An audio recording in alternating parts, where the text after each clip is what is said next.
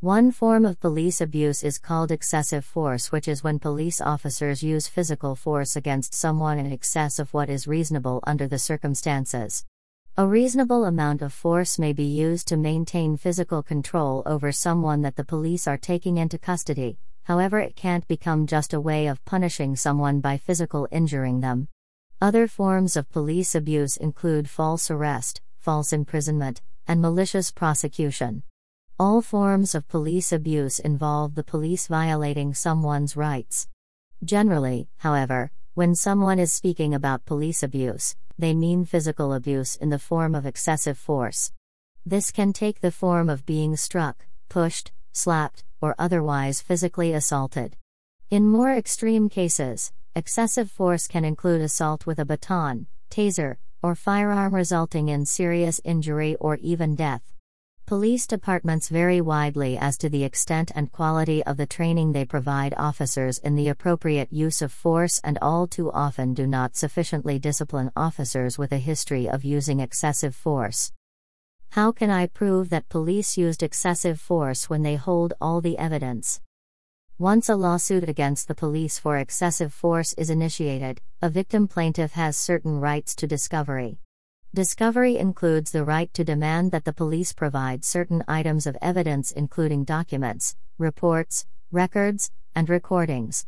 The victim's lawyer can question police by demanding answers to written questions, as well as during questioning of police officers in person under oath at depositions. Evidence can also be obtained through other sources, including medical records, witness interviews, cell phone videos, and security camera recordings. An attorney experienced at bringing excessive force lawsuits knows where to look for proof and how to force the police department and other parties to provide the evidence needed to prevail. What factors are weighed when deciding whether an officer has used excessive force? A police officer is generally allowed to use a reasonable amount of force to place someone in custody.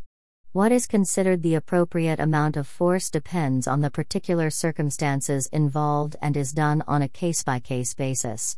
Factors that are considered include the severity of the underlying crime or circumstances, whether the person was attempting to resist arrest or flee, whether or not that person was posing a physical threat to the safety of the police officers, whether the person was already in custody, for example, in handcuffs, whether appropriate warnings were given before the police use of force.